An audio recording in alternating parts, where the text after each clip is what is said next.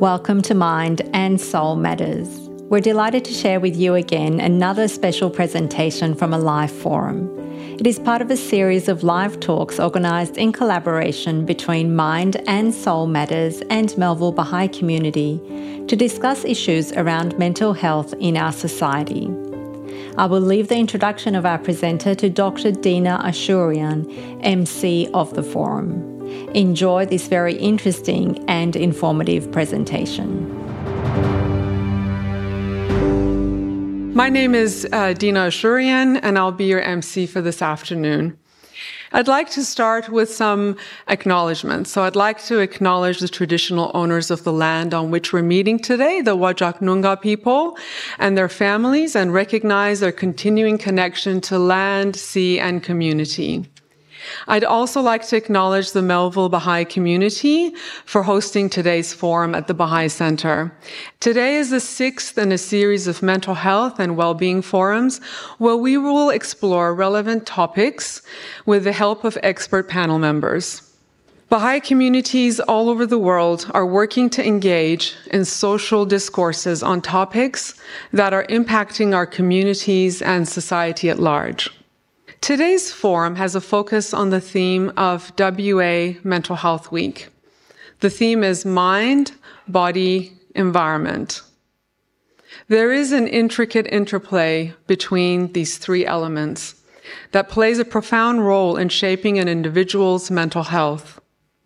The mind, where our thoughts, emotions, and perceptions originate from, exerts a powerful influence on mental well-being. The body, with its complex physiological processes, further reinforces this connection. Our physical health is directly linked with emotional states. Equally important is the environment we're surrounded by, our social interactions, our living conditions, and external stressors. Recognizing the synergy between these elements is essential for cultivating mental wellness. And that sort of leads to the next speaker, Dr. Katie Carter. Katie Carter has 25 years of experience in social work practice, policy development, clinical leadership, research, and teaching. She draws together an interest in everyday experiences of human rights, as well as the impacts of trauma on individuals and communities. Her interest in mental well-being is steeped in social justice, community, and nonviolence. Katie's experience has been developed in 3 continents, as well as in rural and regional communities across Australia. I'll now pass the stage to Katie. Thank you. Thank you. I think I almost thought you were introducing someone else, Dina, when you said 25 years experience. I realise I'm growing up. What drew me to understanding mental health was experiences of my childhood and of what I saw around me. And this has shaped and intrigued and kept me quite curious. So I grew up in a rural community in Queensland, and gender, inequity, race, social disadvantage seemed quite obvious to me when I looked around. I was noticing things in my community that perhaps weren't particularly spoken about, and definitely not in the words that I'm using today at that time. And I was both confronted and confused, but also interested and wanted to understand more about this. So my kind of formative understandings of what I call mental health have been through a lens of human rights. So I was interested in what makes us human. Why are there these differences? And why, when I dare talk about them, do people get really nervous or angry? So social work was for me. But I'd also like to just really briefly touch on perhaps what I mean when I talk about mental health. It's this big, broad umbrella term that we use all the time. And I think there are many of us, at least 7 billion in the world now, maybe more, I haven't Googled for a while. But that could mean that there might be at least 7 billion experiences, expressions of this unique phenomena. So I don't necessarily talk about a disorder or a diagnosis or an illness, and I'd like to, I suppose, broaden this out to talking a little bit about mental distress, I'd like to acknowledge that for some people, this will take the form of fairly severe or chronic episodes across a lifetime.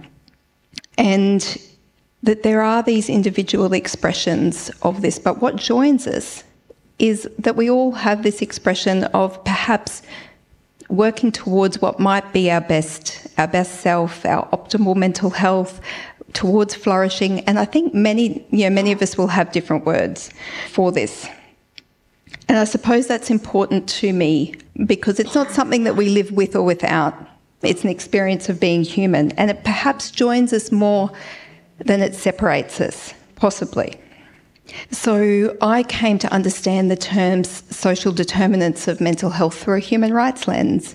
But there were, much better and more qualified researchers than me that went around and did a lot of this formative work. One of them was Australian called Michael Marmot, who went to the UK and looked at the British civil service. And what he noticed was that people who were, if we're talking hierarchies at the bottom rung of the civil service, their health outcomes were much, much lower than those who are at the top of the British civil service. And he was interested in this. What was this about? What did they have access to? What were the resources that group of people had that meant that their health and their mental health outcomes were so much greater or poorer depending on where they sat in their society? And he touched on self-determination as being critical, as being pivotal, being able to make decisions for ourselves in the context of a free, equitable society. Many of you will have heard around the Close the Gap campaign in Australia, which touches on the inequity that Aboriginal people face in terms of health and mental health outcomes. And this has been a hard, long, slow campaign to close this gap so that different groups of people can access the same healthcare than those who don't. And growing up regionally and rurally and working remotely in Australia, this is very obvious that accessing health services and mental health services will be impacted by virtue of where we grew up. But not just where we grew up, where we were born, where we grew up, where we live, where we work, and where we age. And these 5 things might be the basis and that dialogue around our social determinants. So this is a really broad, population-based approach to thinking about the environment within which, the communities within which we live and the society within that we're living in right now. World Health Organization talks about some of the social determinants being our income and level of social protection, our education level, our employment and job security, our food security or insecurity, housing basic amenities and the environment, our early childhood development, structural conflict, including violence, domestic violence, and all forms of oppression, and our access to affordable health services and decent quality health services. So when we're talking about the social determinants, when we're talking about health and mental health equality, it is these social structures that we're referring to. And while they're not at the pointy end kind of cure, I suppose, or ameliorating mental distress if we're experiencing it, it can give us a pointer towards these drivers that mean for some of us accessing support services will be incredibly difficult, if not impossible. It will mean that our trauma load over many, many years will be cumulative because we will have grown up in poverty and we will have experienced the ingrained constant battle that it is to survive when we live within poverty. So this framework gives us something a little broader and to conceptualise our mental health within, possibly.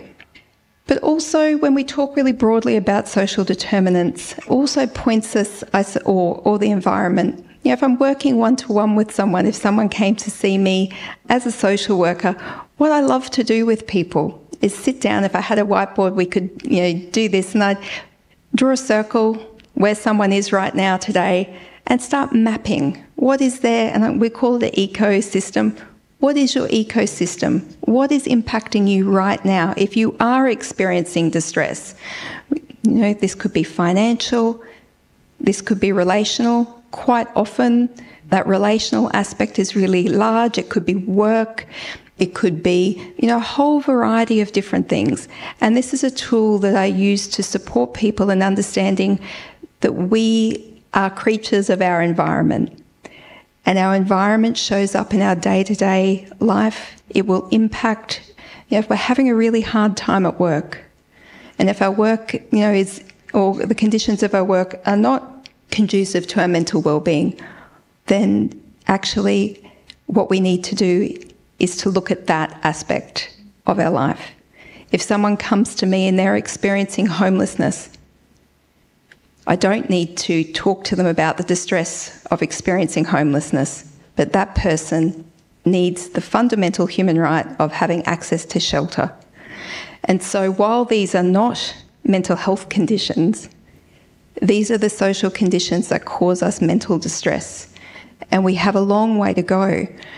Quite often we talk about our well-being as, this is really important, as an individual pursuit and something that we need to take responsibility for and take care of ourselves. And I'm an advocate for that. I have a quite rigorous self-care routine, I would call it, to support myself so that I can function as a parent and as a partner and as a worker. But looking at our environment asks us to not just take care of ourselves, but also to take care of each other. And this, I suppose, is fertile ground for looking at the social structures that are inequitable, that are unfair, that we can change. And each one of you will probably point to one or many that you're interested in changing or developing, I suppose, to be more equitable. And for this afternoon, that's really where I'd like to, I suppose, point to and to leave this, that we're looking after ourselves while we're looking after one another in that beautiful symbiosis. So thank you.